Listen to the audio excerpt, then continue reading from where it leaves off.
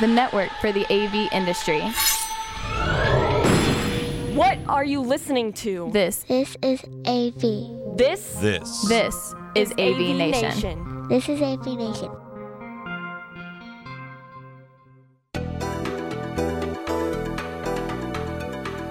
Greetings and welcome to this latest episode of AV Nation TV's Connected. This is a very interesting episode. I've brought back together a number of the people that I met with at CES 2020 in January of early this year, right about the time at the announcement that CES 2021, which the folks from CTA had been telling us is absolutely happening, is now absolutely not happening.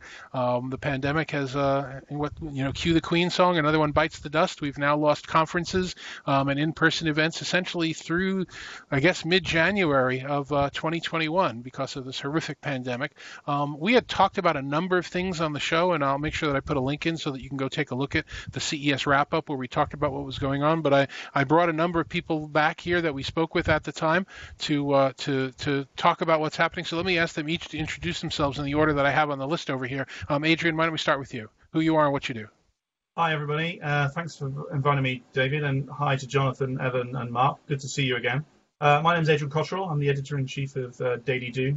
We write about digital signage, a little bit about AV, and digital out-of-home, which is ad tech and programmatic billboards, etc.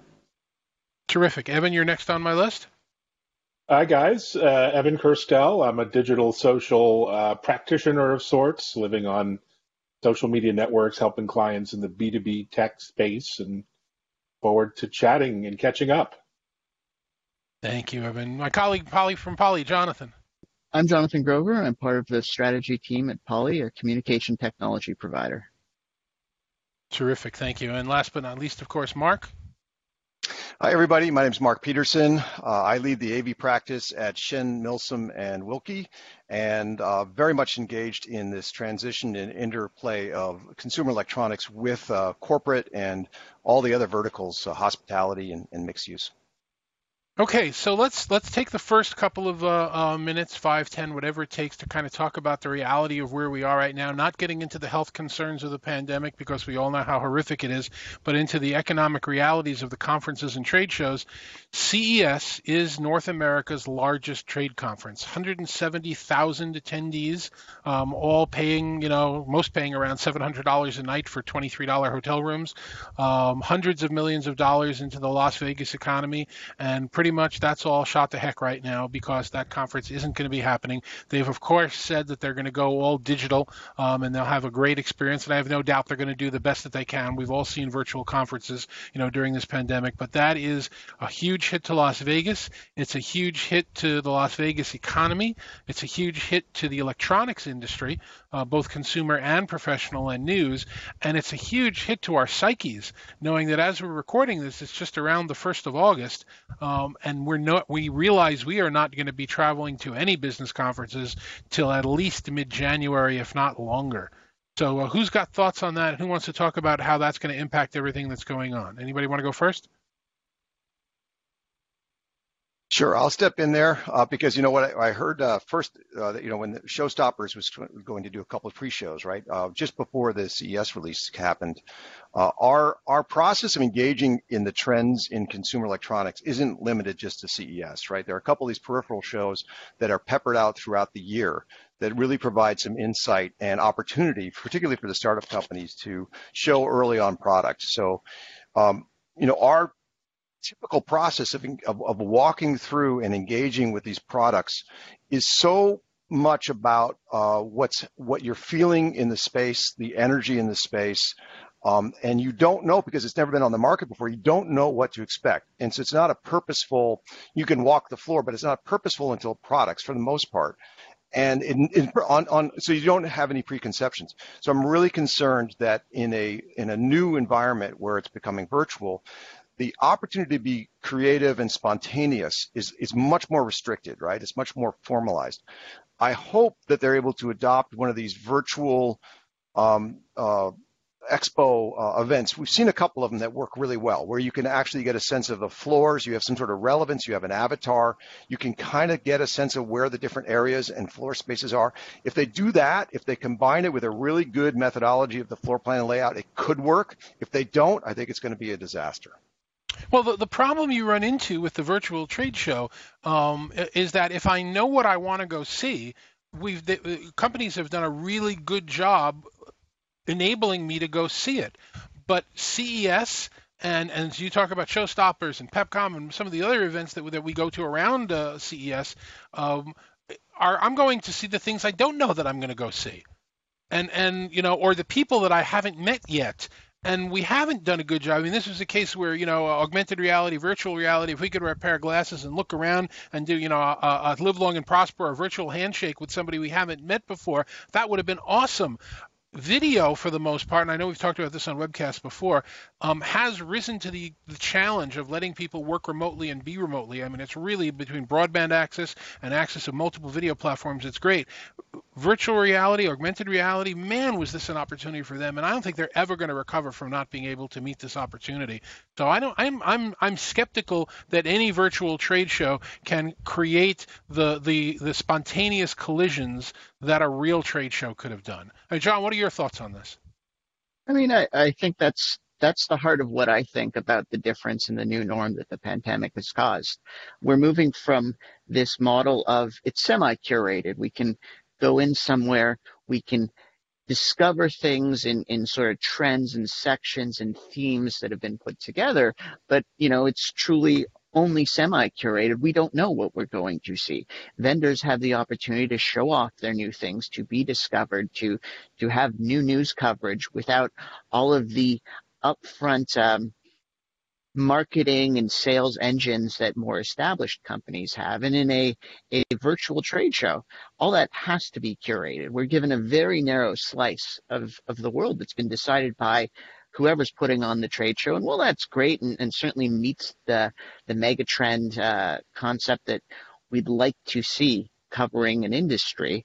It misses out on all those new niche products that are the diamonds in the rough that we all hope to discover.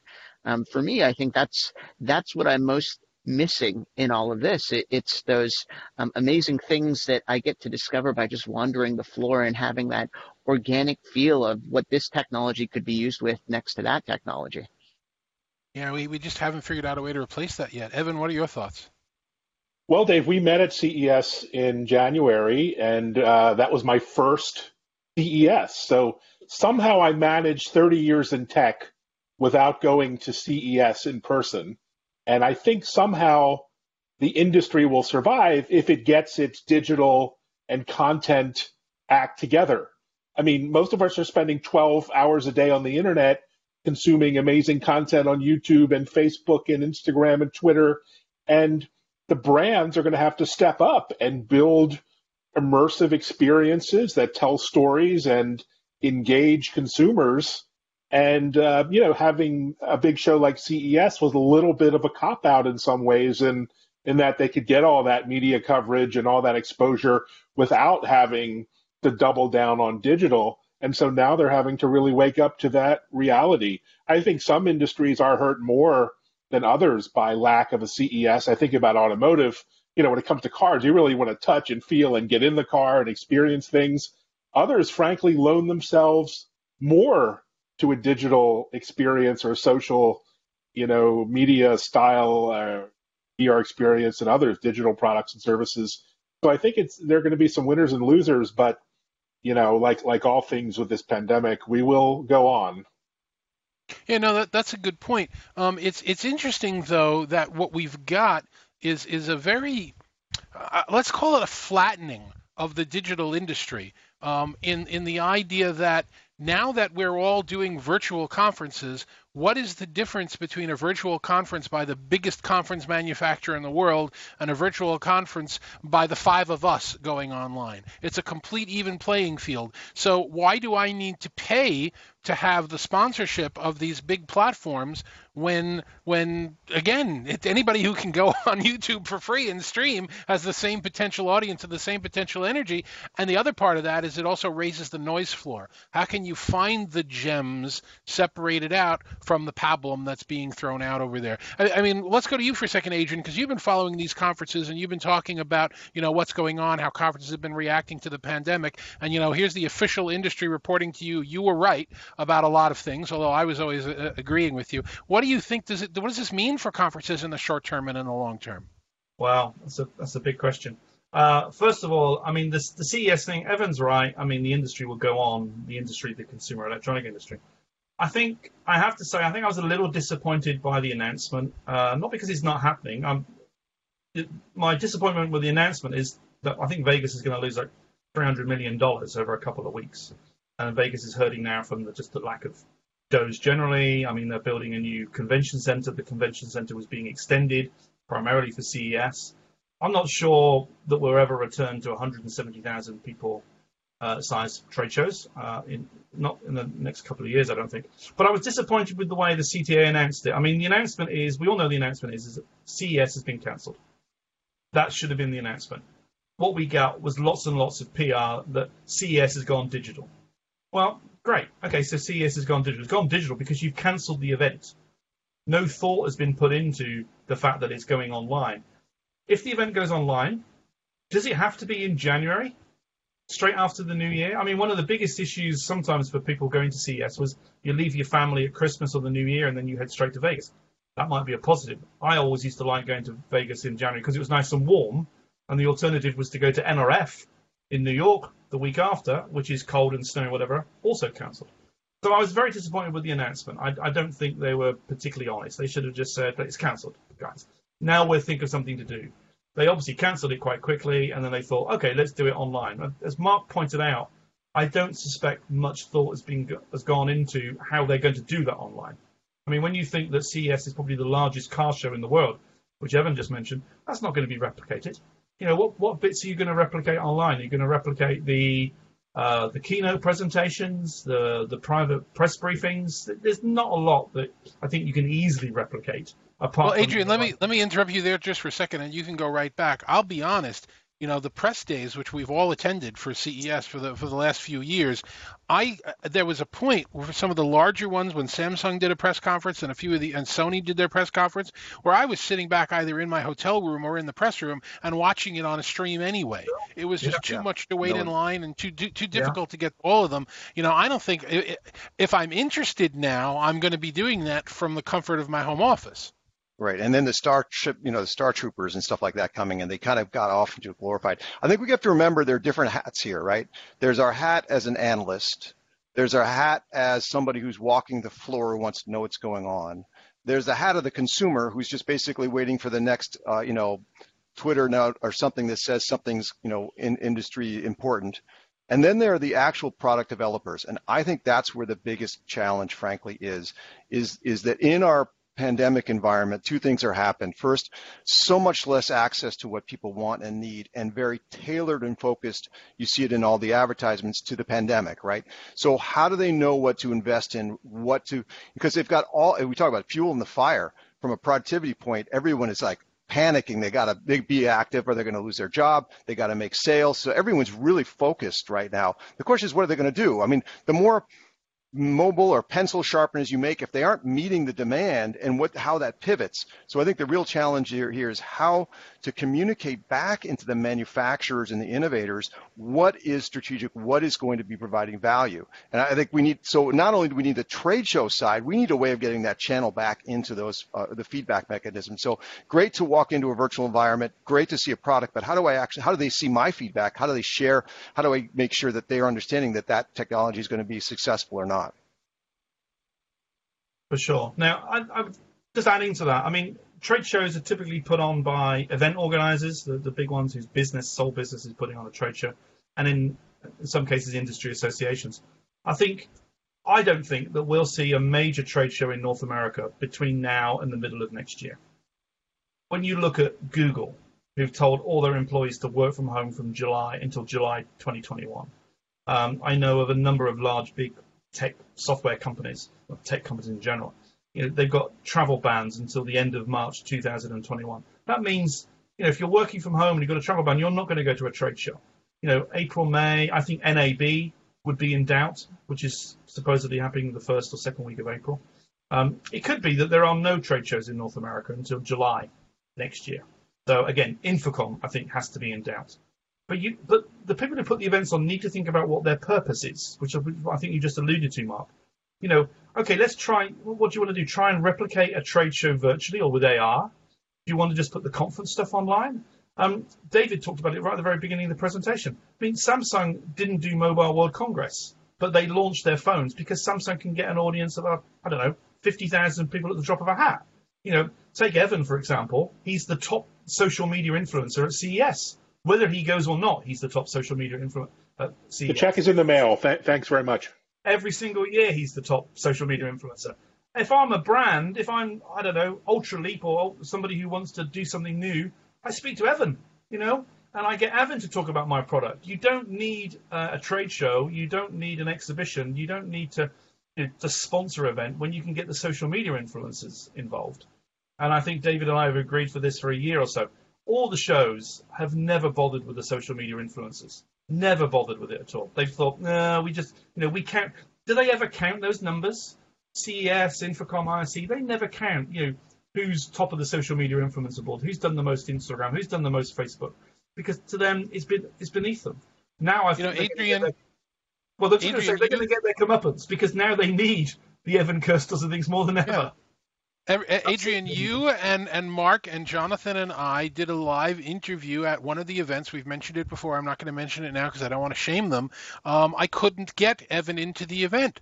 The event, people said, no, sorry, press only. They didn't understand that he was the leading social media influencer for CES for the last 10 years, and I couldn't get him in. So you're right. I think that we're in a situation right now where people are embracing digital, and it's an interesting dichotomy where you see that there are a lot of companies doing it who've always supported online education, and people who are putting up webinars that always put up webinars, and you've got people who never let you record their events and never let you put up webinars that are now suddenly embracing the piece of it. That's one of the reasons there's such a noise floor. So you're right, it is a comeuppance. And it's going to be interesting, I think. Let's make the list the last point on this part of it, in that we're going to have had at least a full year, if not more, based on what you're saying, Adrian, of no conferences, and manufacturers and exhibitors are going to look at their budgets and they're going to look at their revenues and they're going to say, here's the hit we took just because it was a pandemic and people were working remotely, and here's the hit we didn't take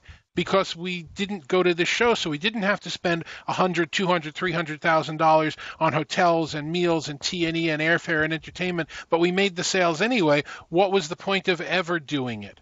So I think it's going to kind of turn out to be a huge equalizer in the space in terms of what's valuable and what isn't. It should be. I mean, we all know the Extron story with IRC and Infocom from many years ago when they pulled out and never returned, but spent the money on their own things. I mean, Mobile World Congress got cancelled this year. LG pulled out of that. Would they go back if Mobile World Congress takes place in Barcelona next year? They saved 6 million. Allegedly, they saved 6 million euros by not going. Well, that's a lot of money. And when you think that the market's now dropping, just to add to that one, I mean, NRF, which is a show that we always try to cover, the National Retail Federation show. I mean, forget the pandemic. I mean, the pandemic is horrible and people are dying and it's sad and whatever else. Even if there was a vaccine and you could go to New York safely in January, NRF wouldn't happen. Well, NRF wouldn't happen because the retailers are not in a mood to go. There is no retail. I mean, there is some. I mean, unless you're Amazon. But, retailers are not in a mood to go. When they're laying off people and closing stores, they don't want to go to NRF in January and say, wow, what a great industry we're doing, and listen to some crappy keynote speaker who, whatever. So there's a lot more to it than just the pandemic, I think. There is. And there was a statistic on Twitter today. I think many event industries are laying off 50% of their staff, AV event companies. So And they can have the We desire. haven't seen Pandemic and money too, right? I mean, the problem is not having money. You mentioned that, Hudson Yards, right? And what's happened. There was such a big turn of events of having a very vibrant economy with a lot of money to spend, a lot of wealth, a lot of success stories, and now put the brakes on all of that. The transition's remarkable. And this is where I go back to what is it the customers are looking for? What is the demand? What is the need? And obviously, heavy saturation in these, health metering and things like that, or entertainment, right? And they say, well, are you going to double down on that factor, or can you be further out and visionary? And what's the risk if I have a limited amount of money to spend on development? So anyway, let's take a pivot at this point now, since we've certainly aired our thoughts about trade shows in general, and let's go to some of the specific topics that we all covered when we spoke in January and met. And Evan, I'll go to the couple of things that you talked about first. You had said a couple of the reasons that you were going to CES was because consumer technology was converging with enterprise technology. That was one. And one of the other ones, I'm reading it here, is you talked about how video adoption is on fire. And now if we look at that, in the lens of 6 months later and after this pandemic, oh my God, was that right? I mean, I've been FaceTiming with my doctors who are completely opposed to doing any kind of telehealth, but they're also opposed to dying from a disease. So all of a sudden they want to do FaceTime appointments now, and there are better technologies they should be using, but nobody cared. People jumped on these consumer technologies. We've seen, Google jump up. We've seen Zoom obviously jump up. We've seen Microsoft change what they've been developing going forward. I mean, video adoption on fire was one of the other things that you had said. The pandemic threw gasoline on the fire. My God, with what we're doing with video. So Evan, kudos to you. Are you taking the sense that you saw this the right way, with or without the pandemic going on? Well, they were pretty obvious trends, but definitely with telehealth, it's been shocking, the adoption, for obvious reasons. Telemedicine usage was about 3% before the pandemic. It went to 90% basically within a couple of months, and it's now, it looks like it might be falling back. So I wonder, where it will end up. A lot of regulatory and other changes made telemedicine much easier. But of course, now we're as a society, as people, we're more comfortable, with video, and a lot of that discomfort, displeasure has sort of evaporated. So now it is the new normal, and I doubt that we're gonna go back to pre-pandemic levels. Yeah, we're thinking, at our company about how it's the new hybrid future with a hybrid workforce. Hybrid is going to be a very popular word. Once you've realized that you can work at your desk, typing, interacting with people, doing your individual work without an hour and a half commute into an office and an hour and a half commute back, which is often the worst part of the day, there's no reason people are going to leave their home workspace, if they have one, and go into an office just to do individual work. They will go into an office to brainstorm with people if they can reach it, to see people face to face once it's safe and healthy to do that again, to celebrate wins, to celebrate anniversaries. So the office isn't going to be a place where individual workers work. It's going to be a place where human beings converge. Same thing for, hybrid going in the education space. You can't build a classroom now that only teaches to the students that are in the class. You need to build it so that you can teach to the local people and the people taking it remotely. I think hybrid is just going to explode when it comes to video, and video is going to be the engine that drives it. Right, because you never know where anyone's going to be at any given time, right?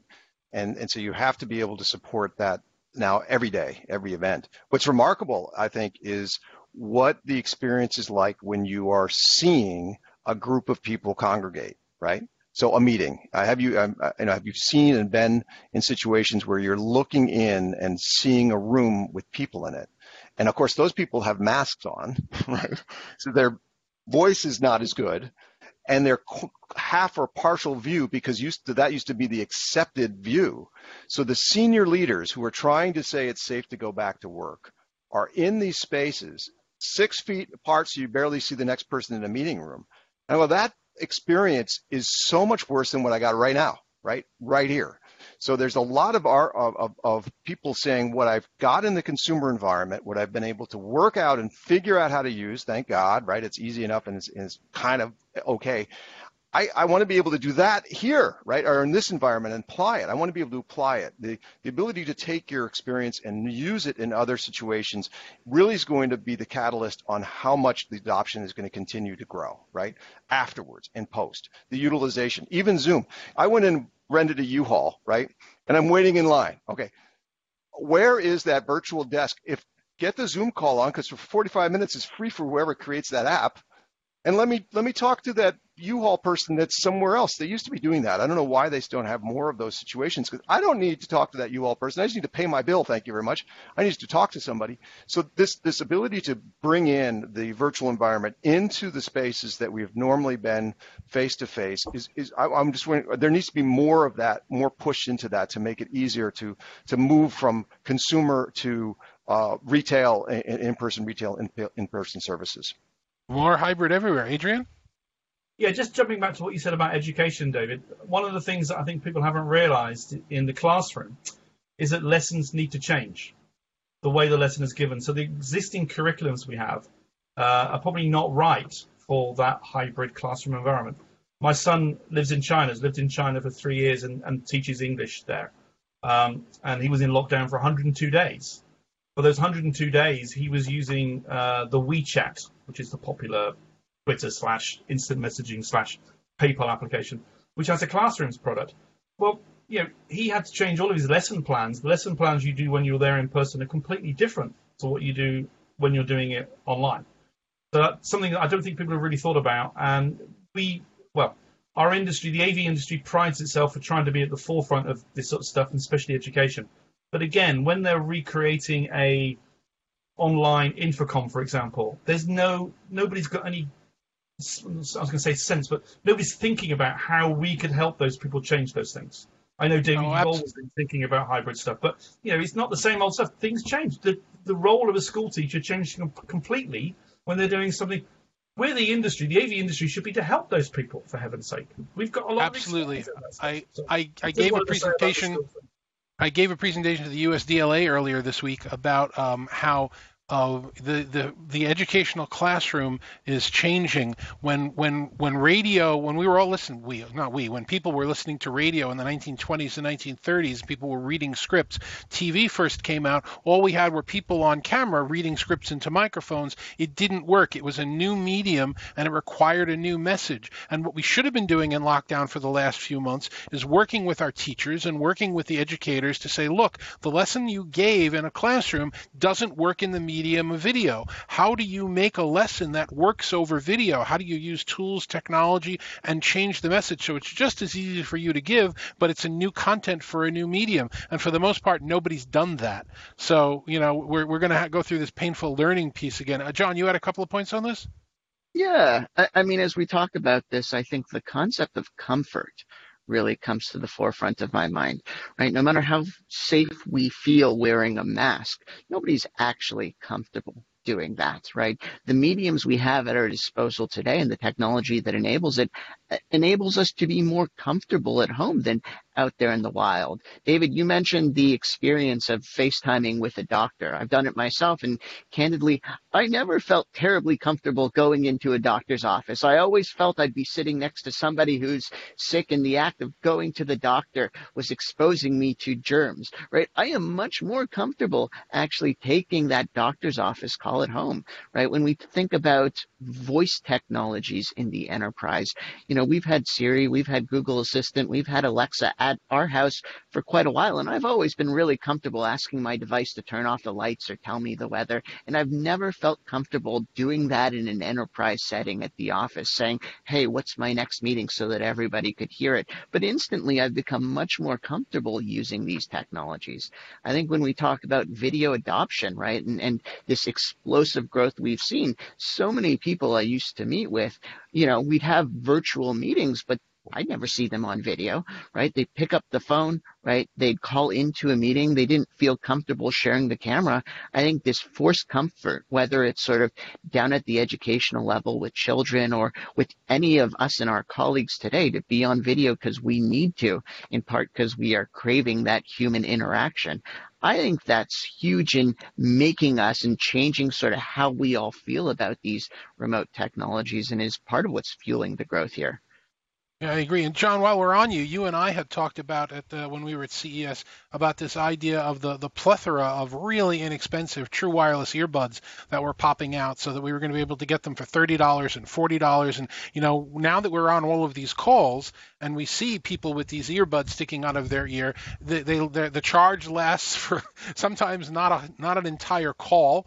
Sometimes the sound is terrible. You're wearing obviously a really excellent pair of headphones. I think we've seen how those cheap consumer headphones just typically aren't cutting it in this environment. Well, I'll also say the $30 headphones usually aren't comfortable. That's for sure. But certainly the quality, I mean, I choose these ones because these are the most comfortable headphones I can find, to be totally honest. But all that being said, it's also the quality, right? I'm cognizant both of my experience in having this type of interaction with you, David, but also, I don't want you saying, huh? Did you hear me? Right? What did you say? And then all of a sudden I gotta, my headset cuts out and it loses its charge and I gotta go figure out how to do that and we waste a bunch of time. I think even though it was so accessible before, we're really realizing the value of a quality device, and certainly that may be one of the shifts that we see off of what we thought we were going to be seeing this year at CES, which is cheap, accessible was the name of the game, and now it's actually, well, if I'm using these more than just for 5 or 15 minutes at a time to listen to a song or make a quick phone call, maybe I should invest in something that actually enhances my experience. Agreed. Evan, you have a thought on that?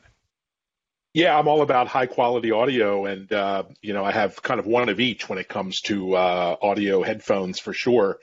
I do think there's a lot of disruption happening there as well. Frankly, if you look at what Apple's doing with their EarPods, they're bigger than most Fortune 500 companies in the EarPod business alone. So companies like Apple and yourself, they're doubling down on R&D now in audio processing and DSP and signal processing and audio. So all of a sudden, audio, not just video, is as important as ever. And it's really become not just about audio, but health. A lot of these devices will have sensors and other actuators and devices that can measure heartbeat and breathing and other things. So yeah, the pandemic has brought a lot of investment in areas we thought were kind of, frankly, old school. I just want to jump in on that, Evan, because the real challenge has been availability of product, right? I mean, I'm seeing that particularly coming into the September, and it ties back into the education part, because we've got schools trying to outfit classrooms with technology to do Zoom calls, right? So it's this consumer product unavailable completely. And it's not just the cameras and not just the microphones, but it's the infrastructure devices, mounts, you name it, anything that's related to the space of being able to do this kind of communication and audio and video. It is very hard to find products that are available and in any kind of quantity, right? So that also is driving demand. And what does that mean in terms of the future of demand of requirements and performance expectations for audio? I think are, as you said, are absolutely critical.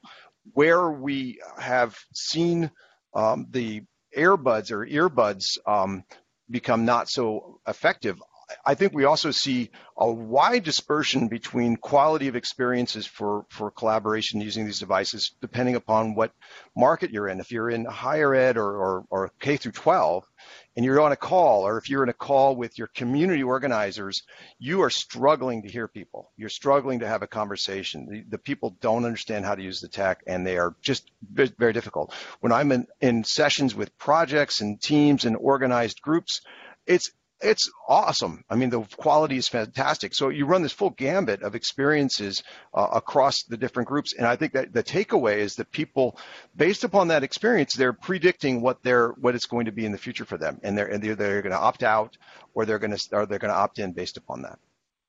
And you also have right now going on this concept, and it's short term, but I think it'll be sticky for at least a little while, this fear of touching things. When you go into an enterprise conference room, do you want to? First of all, when you go into the building, do you want to touch the elevator?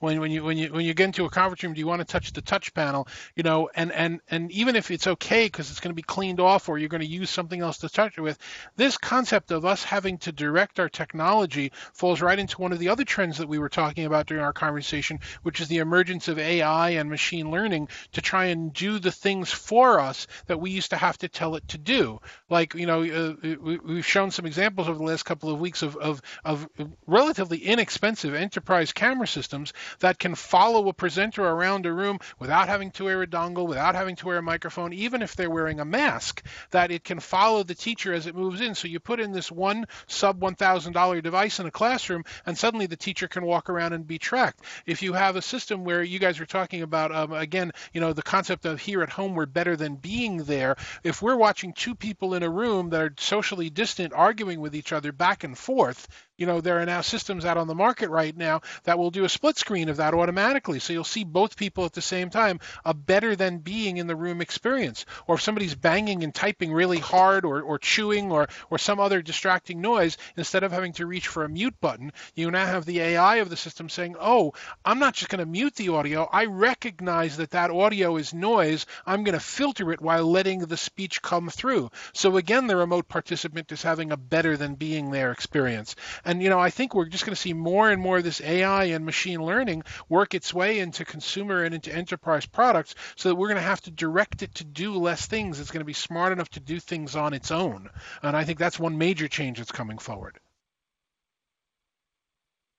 With no comments on that, then I'll pivot over to one of the other things that's going on, which is something we talked about when we were there. I think a couple of you were with me when we were at one of the consortiums of Hollywood producers talking about the filmmaker mode that was coming to displays on televisions at home, so you could watch on your big screen 60, 70, 80, 90-inch OLED or LED display at home the way the director intended the movie. And now we have an entire pivot going on in the entire movie and cinema theater.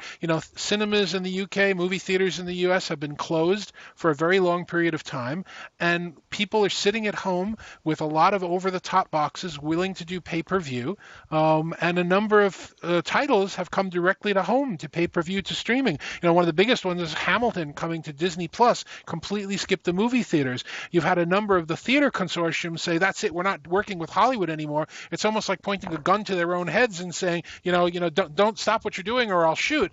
I see that entire industry as being completely changed. I don't want to have to spend, $20 on a ticket and $18 on a box of popcorn to sit in an uncomfortable seat if I can get a better experience at home. That the whole cinema and movie going, creating Hollywood experience, that whole thing is going to change. Anybody thinking about that or seeing that change as a pivot as well? As a consumer of cinemas and a big film fan, I don't know very much about the technology, but it's obvious, isn't it? You can see it. Big screens everywhere, whether it be 4K, 8K, whatever the technology is. But that's one of the nice things about CES. You go around and you look at the stuff and you dream of those big 120-inch screens, or you look at the what Samsung are doing with the LED stuff. I think is amazing. So just as a consumer of it, it's sort of obvious. You're spot on, David, with all the things that cinemas have done wrong. It's going to go again. It's going to bite them in the bum. All that time we put up with that stuff, it's going to bite them, I think. I mean, I'll take a stab at this because I'm very passionate about movies. I actually love the theater experience. I recognize it's not an inexpensive experience. I'm paying $20 a ticket for me and my partner. We're probably spending another $20 on popcorn and drinks, but that's a special night out, right? We're looking forward to going to see a AAA movie. We're not going to go every particular weekend to that. And with so much content now available for us at home, are we making that experience a lot less special by saying that AAA movie, right, is now coming to home, and I can spend that same $20 on my ticket, so to speak, to watch it from my big screen TV? Well, I mean, it doesn't feel the same. I'm not getting that same immersion. And while I very much respect on the technology front what we're doing to effectively enable the television experience and what I'm seeing to emulate what the director was intending, I still want to go see a big blockbuster movie in the theater, right? I candidly want that date night. I want to pay that money.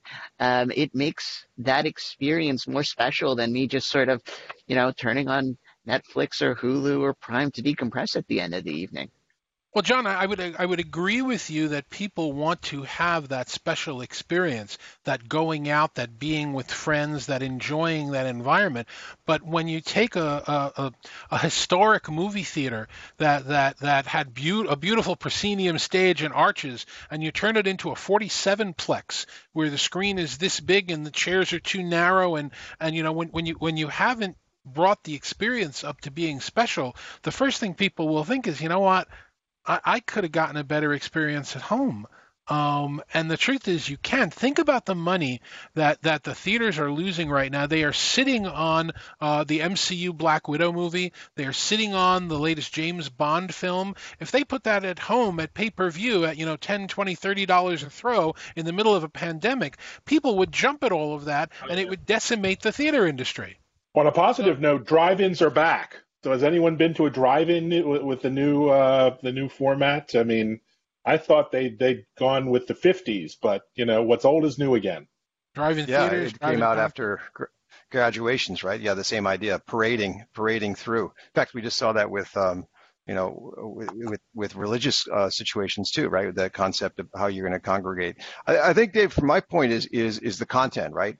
As you said, there are movies and that you want to see that are blockbusters, but even what I heard from Jonathan was you want your choice. You want to be able to go out and have your choice. And I think the challenge is as we get back into the streamed content, there's a lot of influence socially, a lot of social influences that are happening. And what we saw, not just with the pandemic, but also with Black Lives Matters, and we're seeing more of this with the politics coming up, is that choices are being influenced. The brand names themselves are at risk depending on their position on certain issues and articles that are happening. So if you're not speaking out, then you're wrong, right? Or you need to be able to weigh in on social factors that's going to affect content, right? In the previous world, I had a lot more self-destiny. I could choose where I'd want to go. Now I think a lot of the brands are forcing the content that you have choices of to consume, which I think is really unfortunate. And that's a lot more of this direct consumer environment, which we are seeing. And the sudden ability to be able to purchase this stuff without in monetizing these opportunities, which is also very interesting. Yeah, no, we are living through some very interesting changed times, so I completely agree with that. I think that probably the last thing we talked about that I'd like to bring up today before we start to wrap this was a number of you, I think Mark, you specifically, and a couple others as well, were talking about how a lot of the products we were seeing at CES 2020 were focusing on quality of life and quality of productivity. How healthy do I feel at home? How healthy am I tracking my health? How relaxed I am? And I think that probably is we would look at now through a different lens. Now that we're talking about all this video fatigue, I think we've shown, thank God, finally, that the remote worker is not a problem with productivity. People who stay home and work remotely are actually working too much. They're talking about how fatigued they are being on calls all day. We did a whole webcast on how to deal with that, but I think products aimed at making the home experience more productive and more relaxing might address some of those video fatigue issues. Any comments on that from you guys? Yeah, all right. I didn't hear anybody step in, so I'm stepping in. When you talk about the quality of life and what's happening, the big push that we saw and started back in April was how to be able to use smart devices to track whether or not you've got COVID, right?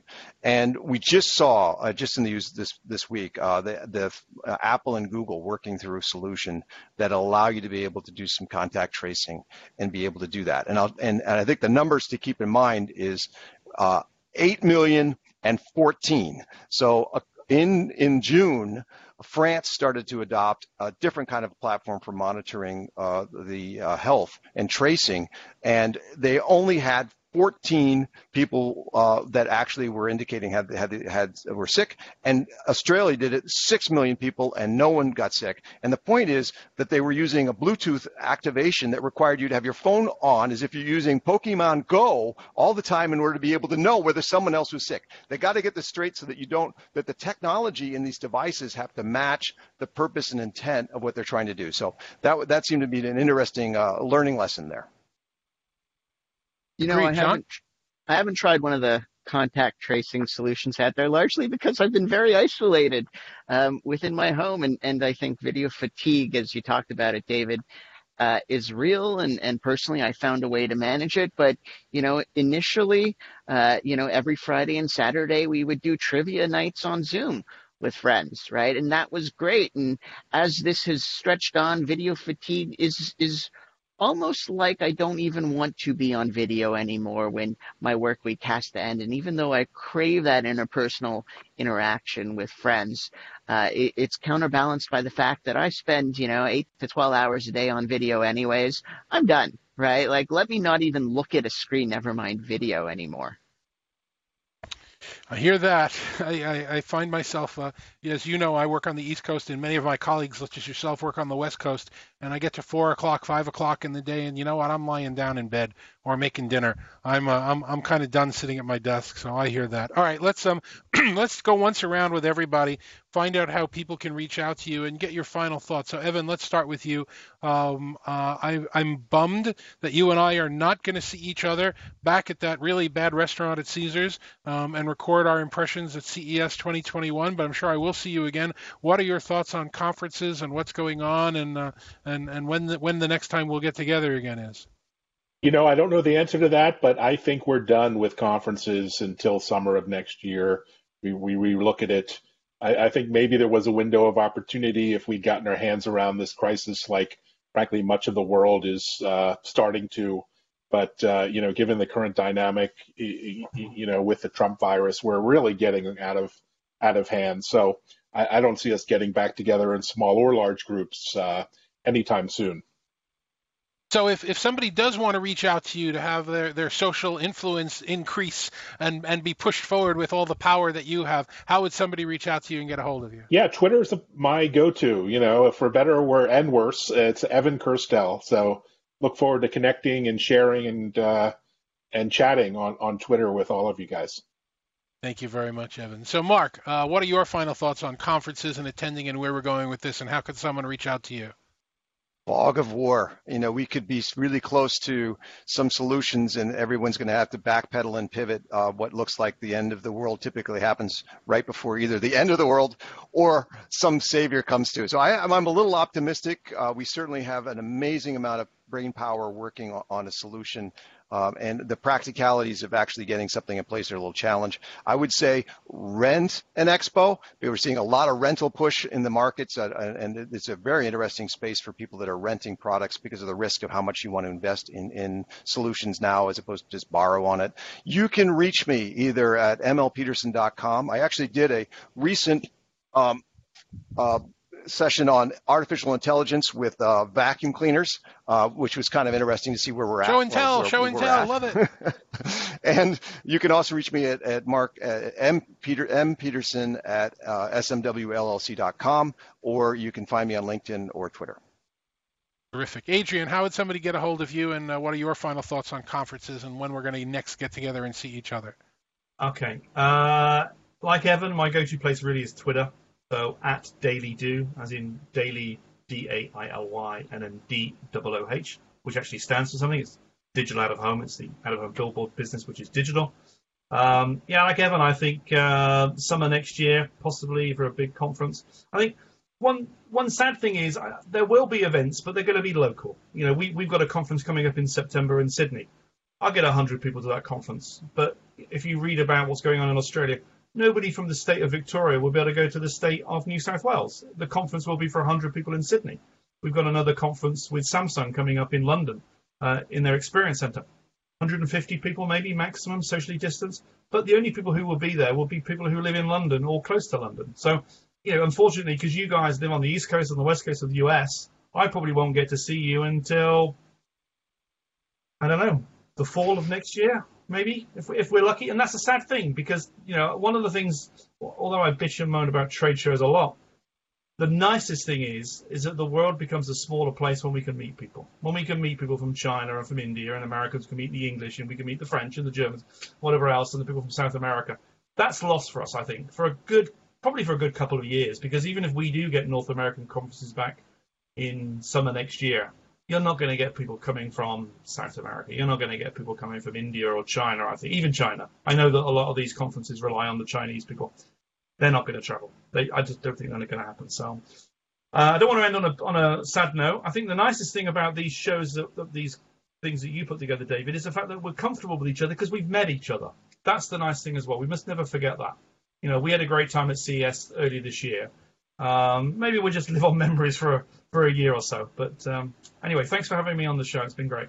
Thank you, Adrian. I appreciate it. And I will point out to you that while you are right in much of what you're saying, I don't necessarily agree with all of it. I've met some people over video over the last few months doing these shows that I'd never met in person, and I consider them good friends right now. Except I have to take the onus to reach out to them. It's not going to have that organic, natural connection. So anyway, Jonathan, last word from you and what you think about conferences and tech, and how can somebody reach you?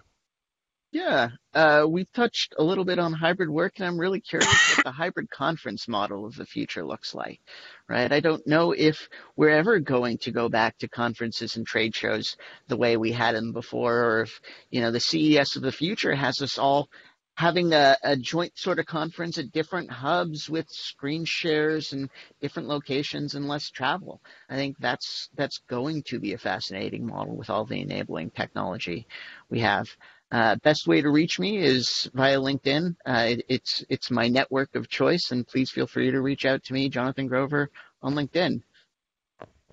Jonathan, thank you very much. Everybody, thank you very much for joining me. I think this is our, we should be playing taps for CES, at least for this upcoming year, but we all feel good about where we are with the technology, and hopefully when we get a handle on this horrible pandemic that's taken so many people around the world, we will finally be able to go out and a little at a time regrow the space and meet each other in person again. So thanks to all of you. Thanks to all of my friends at AV Nation TV and the IMCCA. I'm David Danto. You guys know you can just Google me. I'm all over the place. I'm happy to chat with everyone on any platform you come up with. Thanks very much, and we'll see you on the next one.